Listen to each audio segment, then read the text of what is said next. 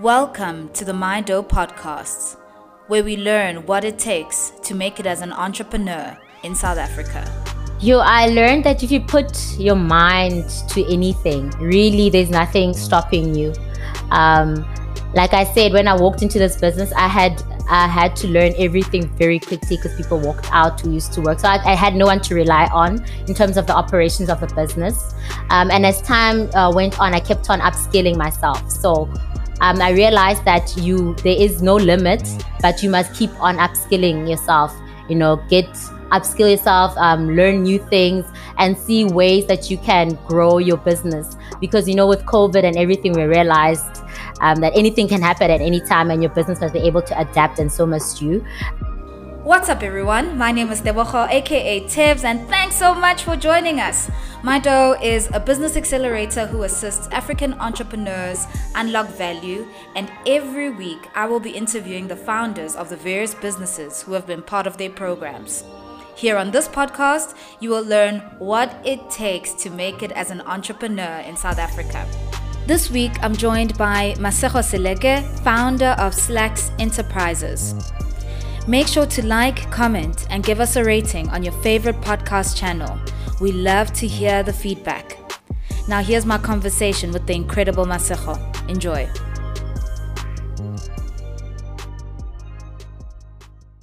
Welcome to the My Dough podcast. This week, I'm joined by Masego Seleke, owner of Slacks Enterprises. Masego Seleke is the managing director of Slacks Enterprises, a water purification, bottling, and PET bottle manufacturing company. She comes from Pampierstad in the Northern Cape and is one of two children in a family of four. She graduated from UNISA with a BA General degree, majoring in development studies and politics. Currently, she is studying part-time at UNISA, completing a BA Policy Studies degree. Masego, thanks so much for joining us. Hi, Tebogo. Thank you guys for having me. Our pleasure, man. I mean, I love hearing when women are in industries that are different, unique. So how did you find yourself in the industry that you're in and starting the business that you run? Basically, the way I found myself in this industry, I started out in water purification in 2015. Our neighbor used to be the owner of a franchise called H2O BWT, which I am now the owner of. He was selling the business. And then, he had a discussion with my father because I was still relatively young when I started. I was 25. Because I was working for my father first and he did know that I want to eventually own my business, he ran the idea past me and I was like, well, I'm more than capable of doing it. Well, so I believe that I am capable of doing it. So that's how I started out. I started out firstly in water purification. So H2O sells water purification equipment that can have been installed for household use and for industrial use or applications. So you can install a water purification unit if you want purified water directly from a tap at home, or for industries like maybe beer crafting, manufacturing of vodka, anything else that requires water. And a lot of mines, they also need water purification systems. So that's how I started out. Whilst I was in the water purification space, I realized that there was a demand for bottled water from us. We would get a lot of walk-in customers because we're operating in the mall when we first started. So we'd get a lot of walk-in customers for bulk bottled water, which we weren't doing at the time because we're operating in a 28 square meter space, which was really small. So there wasn't, enough space to manufacture and bottle water. And then I think it was 2017 when we got our first huge order. I just ran with it. We were approached by the Department of Social Development. We ran with it. Our first huge order, I think it was 48,000 bottles of water that they required. And I saw that we were capable of doing it. Oh my word. So I saw we're capable of doing it. Yeah, that's insane. That's crazy. Yes.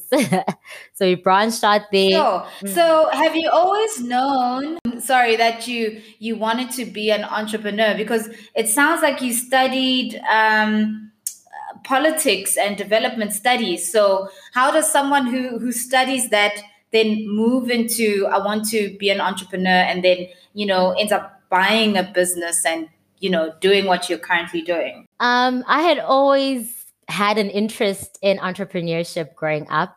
I come from a family where none of my family members, from my uncles to my aunts, ever really had like a government job or a serious 9 to 5, mostly due to education levels. Most of them didn't finish high school. My father himself, he had to drop out of high school, and then he had to start working in people's gardens so that he can complete his schooling. So I grew up in an entrepreneurial background. When I was small, I was into crafts. So I would paint pictures and I would sell it to my uncles and my aunts and friends and family. And then at one point, I tried to open a hair salon at home. And then my mom refused for that for obvious reasons. Having strangers in your house wasn't safe. So Of course. it was something that I always wanted to do. But you grow up and you develop other interests. And then in varsity, I realized that no, even though I had signed up to do a degree in development studies and politics, which is one of my passions, developing the community, entrepreneurship is who I am at heart. And that's when I finished my degree and then went into it. Okay. Yes. Okay. And that's been very interesting. Okay. So in terms of your entrepreneurship journey, because it's one thing like someone saying, "Hey, I'm selling my business, come buy it from me," and it's another thing then running your business. How has your entrepreneurial journey been? And are you based in the Northern Cape? Is this where all your operations are happening as well? Yes, yes. I am based in the Northern Cape. All of our operations are happening here. We only have one branch. So how it, so basically, fine. I started in the water purification space. And yes, I did want to do water purification. Literally just took a chance. The first day that I walked in, the previous employees, the employees that were already there, they walked out. Because they were like, they don't want to be managed. Whoa. Yeah, they walked out. As soon as I walked in, they stepped out. I got into a space where I had to learn everything literally on that day. I remember my first day, I nearly like cried because I had to teach myself the POS system, how it works. I had to learn those products, off by heart. You have to know the codes off by heart. You have to understand the components and the makeup of water, what impacts water, how to respond to the different needs of customers with their various water problems, water related problems. So I literally, when I throw myself into something, I give it my 100% best. First day, like I said, I wanted to cry because then I found out that it's actually rough. Customers come in and when they want something, they don't want to wait. They don't want to be patient. Jeez. But yeah, I just threw myself into it. Wow, yeah, and that's such a formidable thing to do. If you walk in and people are already walking out, it's like, did I make the right decision? Oh my gosh. Okay, so how did you then build your team? Because if already day one you have to deal with all this conflict, how did you then grow the business and grow your team to be what it is today? I started out with myself and my younger brother after the employees who worked there, after they walked out. It was just myself. My younger brother was studying at the time, but he was studying part-time. So what would happen is I would wait for him to leave, like finish off at his school, and he'd come over and try and help me do deliveries. Sometimes at that time he didn't have his driver's license. So if there were, these big 20 liters of water, like these big bottles that you put on water Yeah. dispensers, I would have to carry that like by myself. I would leave my brother in the shop, load water Wow. into the van, Yeah. and do the deliveries myself. My little brother, he had to learn how to do the installations. So he taught himself by watching other people, other experienced plumbers, because we had access to a plumber. He would do the installations for us. My brother would go with him and he learned that way. So I was very blessed that I had a younger brother that I could rely on. And then, yeah, from there I added. That's wow. Shout out to your brother. Yes. From there on, everything else happened organically. I started looking for new recruits, like recruiting people to come and work with me. They didn't all stay. Some left after a few months, some came back. But now, after 5 years, I can say I have a team that I'm working to work with and develop and, groom them where I need to groom them to get them to where I want them to be. Okay, fantastic. And in terms of the business, who is your clientele? Like, are you still, I guess, because you are location based, are you just servicing people in the Northern Cape? And who is your clientele? Is it government? Is it individuals? Is it businesses? Or is it pretty much anyone and everyone? All right. It is like a mixture. We get, private customers, like walk-in clients. We do every now and then get orders from government departments. And then also right now we're only operating in the Northern Cape, but I registered and applied to be one of Makro's. I don't know if you know Makro. I applied on the supplier portal. So now we get orders from Makro as well. So on a monthly basis, they come in and we send out, water purification systems and whatever else that we get for that order. We send it out. Those orders go out to the various parts in the country. So yeah, right now we're more focused on the Northern Cape, but through Makro, we're able to expand our reach. Okay, that's beautiful that you already thinking of nationwide domination and hopefully global domination. In terms of your entrepreneurship journey, what do you think has been your biggest lesson to date? So when you think about like, geez, man, I've been through a lot. What do you think you have learned the most, I guess, being an entrepreneur? I learned that if you put your mind to anything, really, there's nothing stopping you. Like I said, when I walked into this business, I had to learn everything very quickly because people walked out who used to work. So I had no one to rely on in terms of the operations of the business. And as time went on, I kept on upskilling myself. So I realized that there is no limit, but you must keep on upskilling yourself, upskill yourself, learn new things, and see ways that you can grow your business. Because, with COVID and everything, we realized that anything can happen at any time and your business must be able to adapt, and so must you as the entrepreneur. My biggest lesson for me, recent lesson, I had to teach myself how to operate our blow molding machine. Like I said, you can't always rely on your staff members.